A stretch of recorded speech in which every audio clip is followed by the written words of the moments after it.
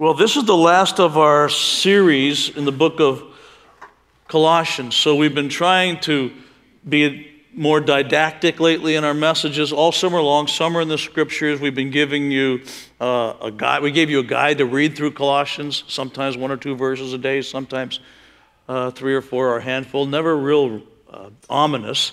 But if you followed that and did the reading plan, then you read through the book of Colossians during the summer, maybe several times over. And then each of these times that we've come on Sunday morning during the summer in the Scriptures series, we've taken a little bit of that book and parsed a little bit of it out and given you some tidbits about Bible study and context for Scripture, and we're going to do that again today. But we finished this Sunday, and next Sunday, Pastor Ben's going to preach the author of The Weird Experiences is going to preach a message on how to approach people you don't know the first Sunday they're here in the lobby and get them to join a small group. Yeah. Yay! He'll be launching us into a new series. So this is Colossians 4 today. And I'm reading Colossians 4, getting ready for this message and really enjoying it. You know, Colossians is the book that when I was college age, and I became a Christian at age 20.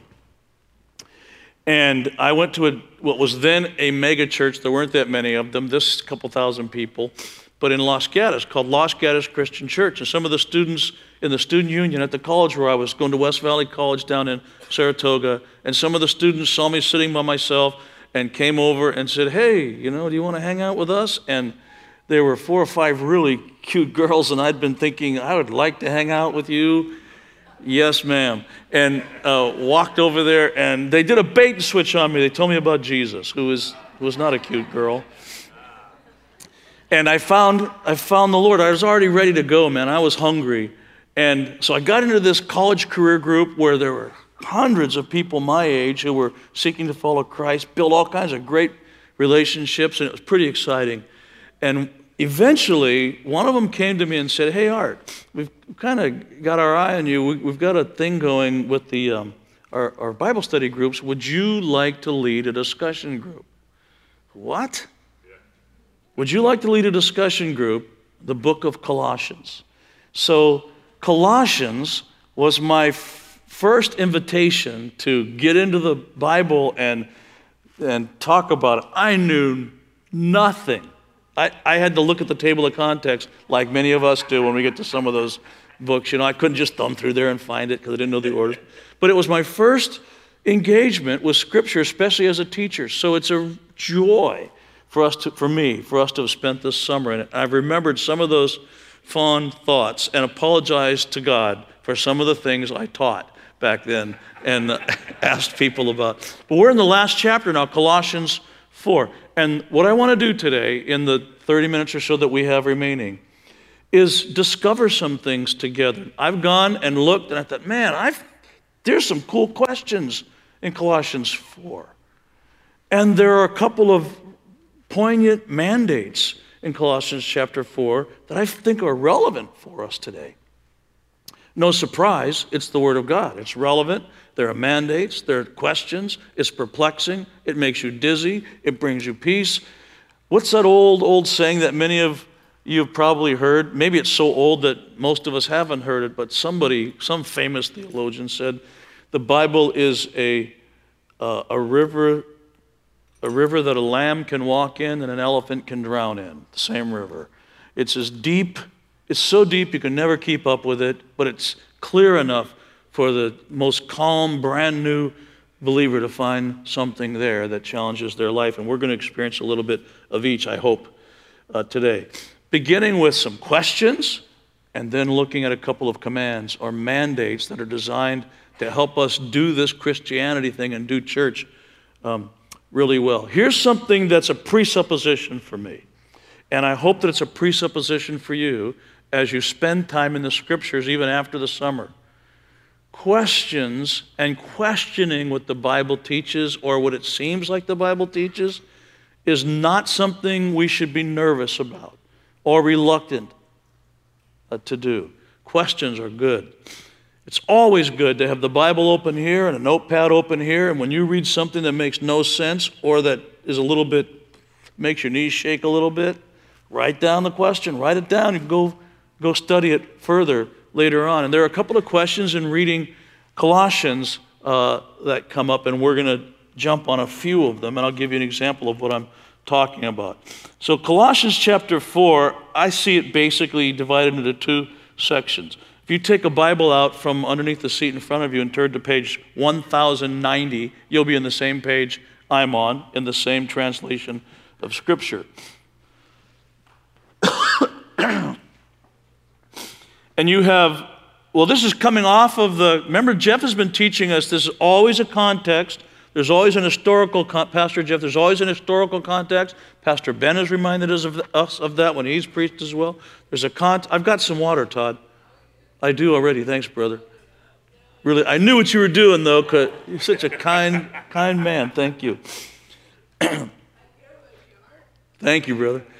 So we're coming off of that context where Jeff taught last Sunday about authority and covering and submission to each other. Jeff taught about mutual submission. He talked in the context of marriage, but this is about relationships, not just the relationship of marriage. And then coming right off of that, Paul gives a couple of mandates that he's saying, look, this will help you if you live like this.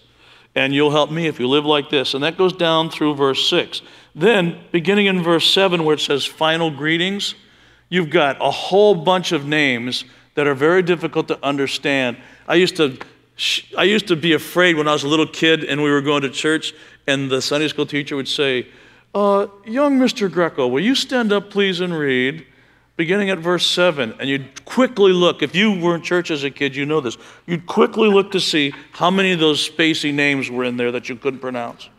And you'd stumble over those, or the names of towns, right? And you'd kind of rub your mouth when you say them. And this is several verses of that. But that section is, here's who's with me, this person's with me, so-and-so greets you. It's like when your family comes and you're writing a letter after they came, and you're writing a letter to somebody that wasn't there. Hey, Aunt Mary was here, and she says hi, and Cousin Jenny was here, and we have nephew Joel and his wife Hannah and her sister here with us for a couple days, and I could write to David, our son down in L.A., hey, Joel and Hannah were here, and they said to say hi to you, and that's what this is, and some other things in there. It's in that second section, that greeting section that I'm not going to read, that I find a lot of the really interesting and potentially scary, faith-shaking questions. In seminary, we had a class that everybody had to take called, it was for critical problems in the text. And it was basically about how did we get our Bible? And that was when I realized, oh man, the thing didn't just fall out of heaven. We got it this way. There was this council, and they reasoned, and they thought this letter should be included and this one shouldn't. And some thought Hebrew shouldn't even be in the Bible because all these theologians coming together, reasoning together, and arguing for what should be in what's called the canon, the official Bible. What is the Word of God and what is not reliable as the Word of God, but maybe it helps us understand the Word of God. And the whole thing started to get really shaky for me. I thought, oh man, why did I not realize that's what went on? But that shook my faith a little bit. How can I even trust what's in here when some dude might have been having a bad day and he had more votes than the other guy, and that's why the Corinthians epistle is in there. And I'm going and assuming that it's God speaking to me and basing my life's decisions on it. Do you know what? When you hear that, that should rock you a little bit. It's okay. God is up to holding life together for us when we ask honest questions and have reasonable doubts. An announcement, reasonable doubts are good. That should be about the 100th time you've heard one of us say that here. Reasonable doubts, think of this. Reasonable doubts when you read theology and when you, especially as quickly as the world is changing, are not the antithesis to solid faith. They are not the opposite of solid faith. What they are is something that comes along with an active mind and a brain that thinks. Reasonable doubts. What if, instead of what I was raised to believe, reasonable doubts make your faith suspect? Oh, you don't want him. He doubts. He doubts. He doubts Romans 8:28. He sometimes actually says, oh, Art, really believe that God came to earth in the form of a human being? What are you, nuts? He actually has thoughts like that go through his head. If you don't have thoughts like that go through your head, I'm not sure you understand what's going on here. God took on human form, human flesh, made himself human, and came and walked among us and lived a perfect life, and then died and was resurrected. That's Jesus. And that I believe with all of my heart, but every once in a while my heart leaks with human doubt. It says, what are you, crazy? That's normal. Isn't that normal? Can we admit? What if reasonable doubt in the context of faith is actually a compliment to God? Where God is saying, you trust me enough to even name your doubts? Name your questions? I like that you trust me like that. Come on, let's go figure this out together. So, there's some questions that come up in Colossians, and let's look at some of them. But before we do that, let's stand and read some of it together. Would you stand for the reading of God's word? I'm going to read from verse 2 to verse 6 as representative of the whole chapter. And this is the word of God, where Paul gives these mandates. Devote yourselves to prayer, being watchful and thankful. And pray for us too, that God may open a door for our message, so that we may proclaim the mystery of Christ, for which I am in chains. Pray that I may proclaim it clearly as I should. Be wise in the way you act toward those who are outside of you. Make the most of every opportunity. Let your conversation be always full of grace, seasoned with salt, so that you may know how to answer everyone. May God add his blessing to his holy word, his fully inspired message to us. Amen. Go ahead and take your seats. And I read this chapter, and I think, well, these are some interesting questions here. Let me give you some examples. Now, context. Paul is in prison when he's writing this. He has an entourage with him, bringing him food, taking care of him, an amanuensis, or a secretary. So Paul probably didn't write in his own hand many of these letters, especially the ones from prison. He probably sat and dictated, and somebody else wrote it. And then they would take, and sometimes he would say at the end of it, hey, see, I'm writing this in my own hand. See how big the letters are? And he would sign it, so it's all his words, usually by somebody else writing it. And then he would say, give me that sheet, give me that sheet, give me the pen. I'm going to sign this myself. And you know, Paul had something going on with his eyes. He couldn't see that well. And so he would sign it, and he would mention how big the letters are. This is Paul. Paul did not ever meet the people in the Colossian church. He didn't go to Colossae and launch that church. It was started through someone he influenced. And so he's got such authority with these folks that even though they had never met him, they read his letter that he writes from prison, a place of weakness and bondage, and they still want to obey what he says and learn from what he says. Sometimes Paul is writing specifics in these letters, these epistles, whether Colossians or Philippians or Ephesians, they're all epistles to churches in towns. He's writing them sometimes in response to reports or specific questions that a representative brought to him. Hey, Paul, here's what's going on in Colossae. We've got this thing, we've got these people teaching this or that, we've got people asking about this or that. What should we do? What do you say? Guide us. And so you see sort of the staccato effect in these letters. Now, as to this, I say this. As to this, I say this. He was probably responding specifically to questions, or had a letter from them in his left hand and maybe the pen in his right hand. And so he's reading the letter, they're asking questions, and is responding to each of those questions. These are some of the things that are going on that might contribute to the style of the letters. But most scholars believe Paul writes Colossians from Rome. He names some of the folks that are there with him, which actually lends itself to one of the questions that I have. And then he sends with an emissary, sort of, someone holding the letter, and he says, here, take this to Colossae and read it there. And make sure the churches around Colossae get a copy of this too. And he say, read the letter I wrote to them too. And that's how this stuff would work. And they would learn from these things. This was These were brand new churches with no collected Bible, and they were getting their instructions from the apostles and the leaders. And they said, how do we do this?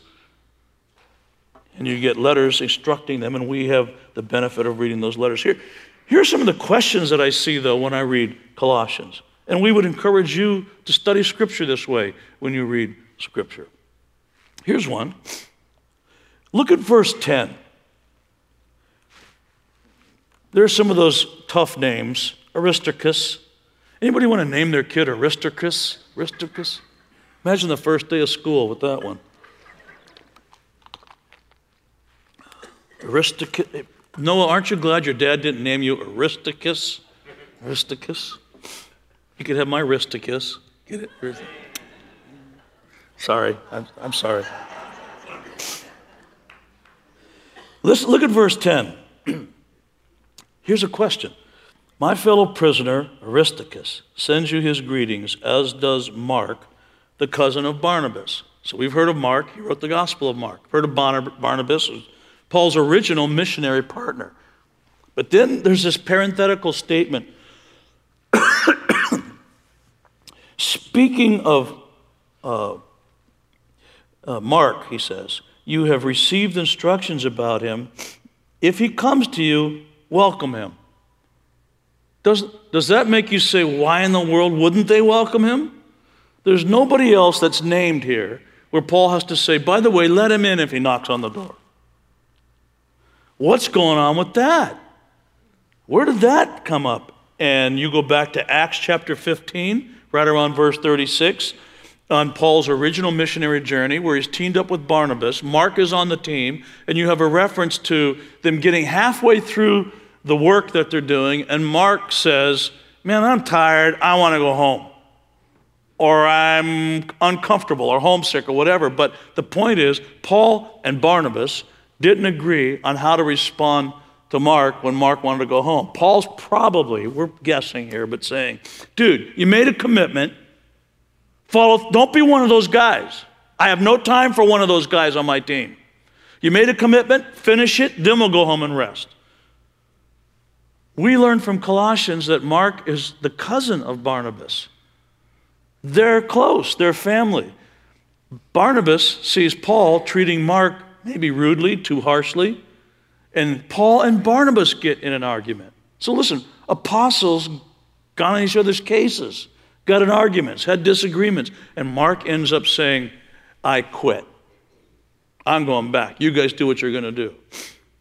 And we know that that division lasted for a little while. But apparently there was a reconciliation. Because by the time we get to Colossians, something good has happened where, and the word must have leaked out. Man, whatever you do, don't trust Mark. He'll get you halfway there and then turn around and go home to mommy or whatever they were saying. Paul has to say to the Colossians, if Mark comes, never mind that stuff you've been hearing. Receive him. By the time he gets to writing his letters to Timothy, which are some of the latest letters in Paul's life, he actually refers to Mark as, he says, send him to me. I need my brother Mark. He's a refreshment to my soul. So there's been a great reconciliation that happens. But you learn that stuff by saying, wait, what was that about in that text? Why would Mark need a special invitation and to be accepted by the people in Colossae? That's one of the questions that comes up. And this is how you study Scripture. It's okay to ask questions. Look at verse 16. This is an example of one that could really shake you. I'm not going to unshake you. I'm just going to introduce it to you, and it probably will shake you a little bit. Look at verse 16. It says, after this letter has been read to you, see that it also is read to the church of the Laodiceans, and that you in turn, this is the part, that you in turn read the letter from Laodicea. Can anybody find me the book of Laodiceans? There's nothing in the Bible that's the first Laodiceans, second Laodiceans, yet the very same Bible tells us there were letters from Paul to the church in Laodicea, that he wanted the church in Corinth to read. So Paul ascribed equal force or power or weight to those letters that we do not have copies of as the letters that we do have a copy of the Colossians. So why is that shaky, you ask? Well, in my crazy, doubtful mind gets rocked by that because I think, wait a minute, what if we find, because the canon is closed, we're not going to add to the Bible, right? What if we find the Laodicean letters next week? What if we find the other letter we also know exists because it's the same kind of reference to the Corinthian church the week after that? Should we then say, should we convene another council and say, these are letters too? They're letters from Paul. They are therefore authoritative and scriptural. And the majority church would say, no, we shouldn't. The canon is closed. Do you not see the logical inconsistency and threat to that question? Do you? I do. And I'm still at peace with the scripture. And I hear and serve a God who says, go ahead and ask that stuff, Greg. It's a compliment to me when you challenge me like that and recognize tilted logic and are still able to find peace and walk with faith. The main point is, I came to earth in the form of a human being and died for the people I created and love. And we can change the world, stand for good again, and you can have your sin forgiven. Whether there's another letter to the Laodiceans that's going to be found next week or not. But we live in that kind of gray sometimes when we ask these questions. But you've got to ask them. We are serious about not being the kind of church that says, don't ask those questions. Just put them aside. Do not ask those questions. Listen, God deserves better than that from us, doesn't he? Come on, Lord, let's take on everything. We believe you are up to the challenge. Good stuff, these questions. Make you lose sleep at night. And then you have these two mandates, and I love what Paul writes here. I'm sorry, I didn't give you a heads up. Come back to verse 2 with me now. They were asking, maybe, he heard some of what was going on from the representative from the Colossian church, but however he got there, Paul, toward the end of his letter, right before he starts saying, tell Aunt Mary hi, and, so-and-so sends their greetings, so it's almost as though he's saying, look, everything I've written, that's good, but get these two, will you? Because it's right at the end. Two things. He says, devote yourselves to prayer, verse 2.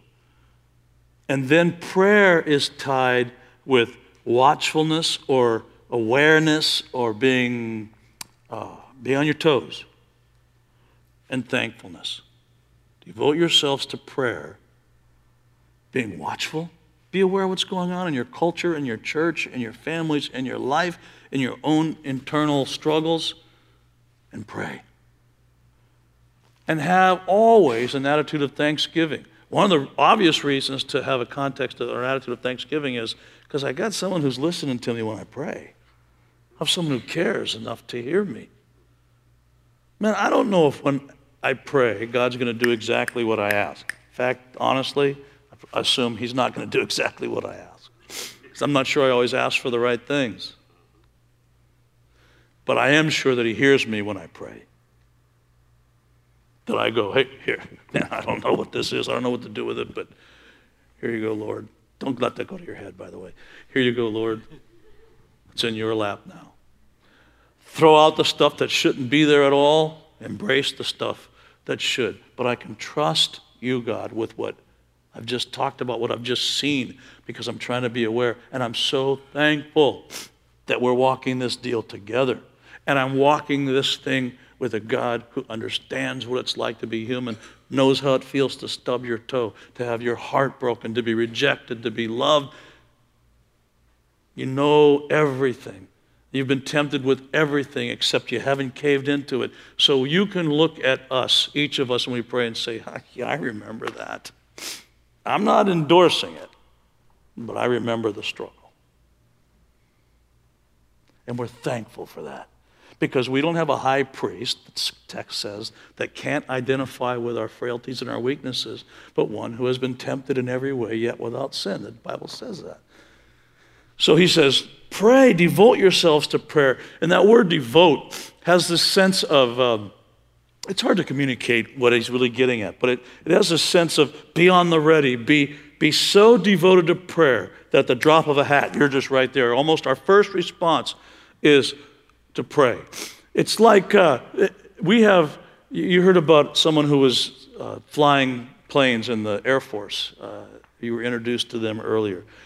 I understand that America, and probably most countries with military, have planes at the ready all the time. They're always fueled, always lined up just right on the runway, and if there's ever an emergency where we need one in the air, it's not very long before we get one in the air.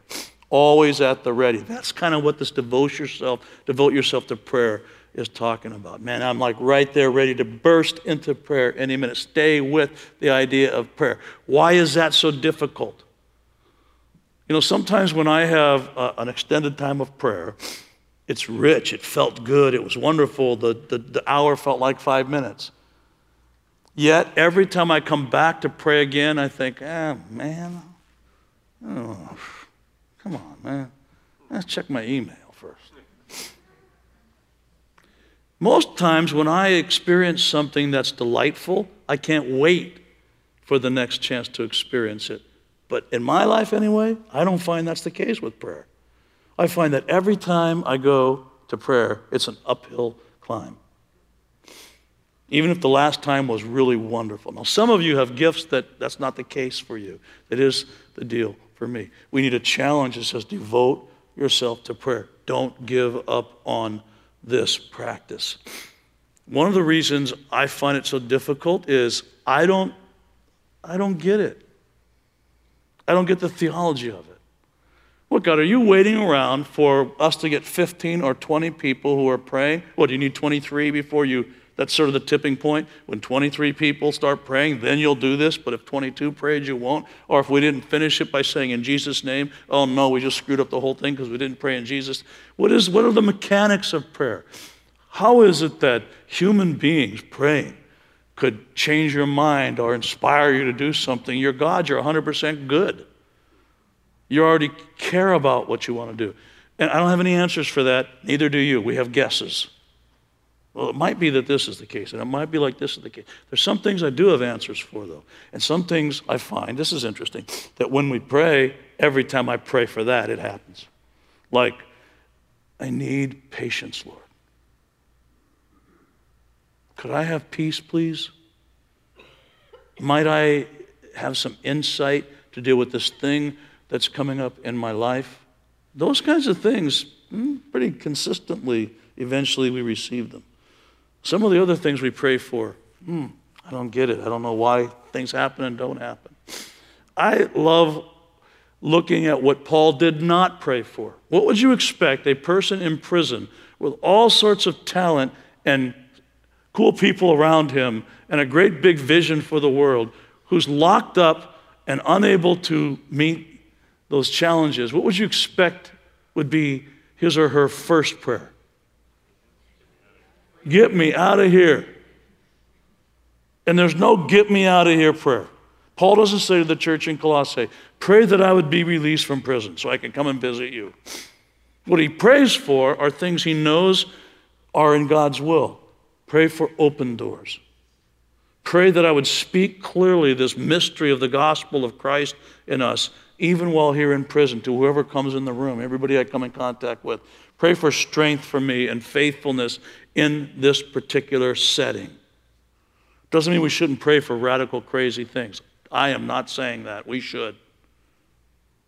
But Paul's challenge is devote yourselves to prayer. And then, at least in this context, he gives us examples of how he wants them to pray for him.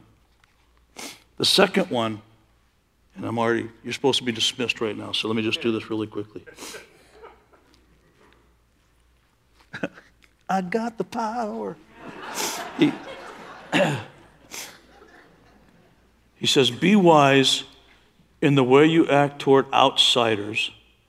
That's an unfortunate translation. He's not trying to give the sense of there's us and there's everybody else. There's an insider and then you're all outside.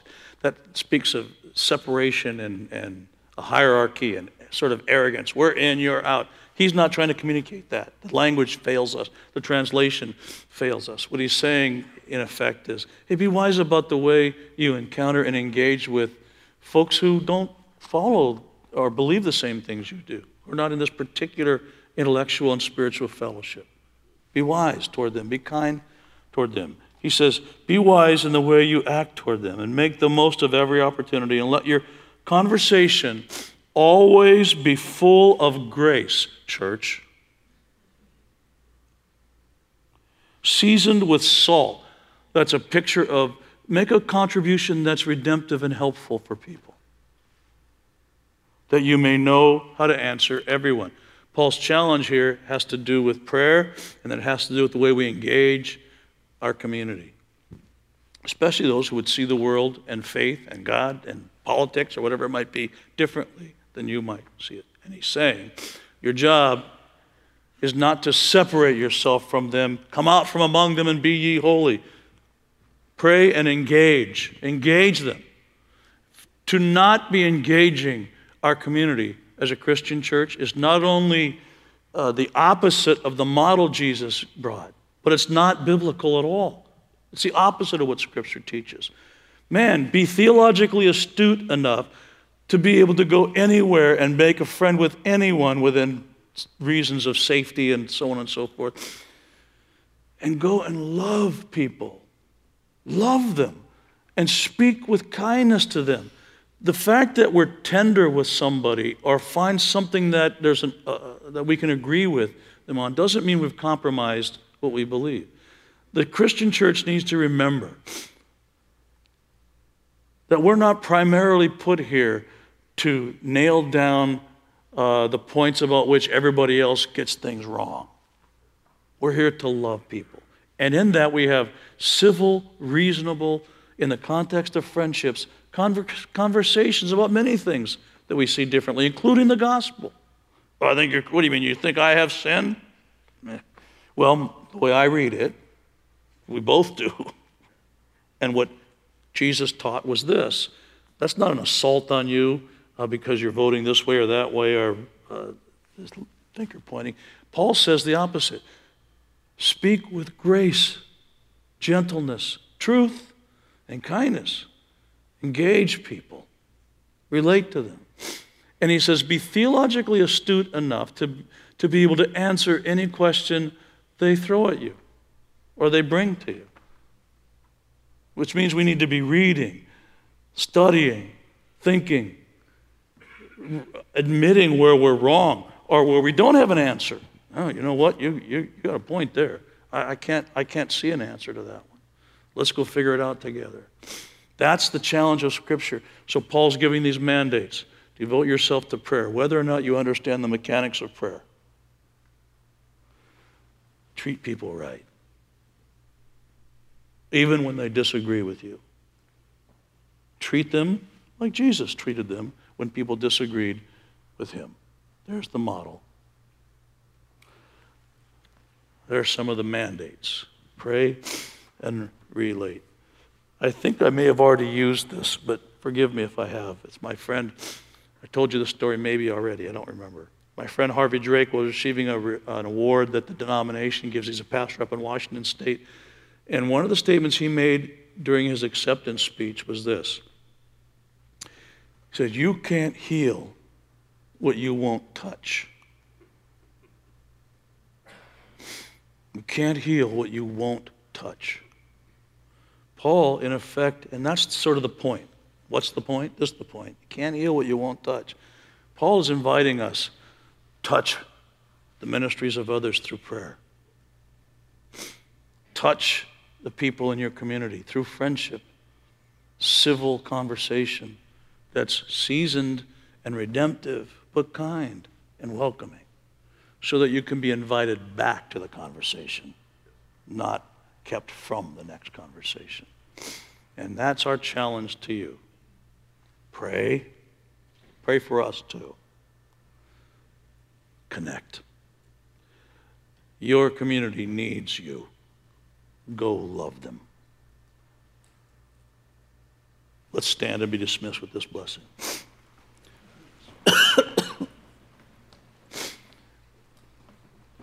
And now may God, the planter of seeds, plant this seed in the people called Moraine Covenant Church. He plant the seed of theological intelligence. Think and see like God does. May He plant the seed of kindness and friendship. The seed that grows to say, the fact that you have befriended somebody doesn't mean you agree with them or endorse every decision. It just means that you love them because they're human. May those seeds take root in us. And may the truth guide us as we move forward in the name of the Father and the Son and the Holy Spirit.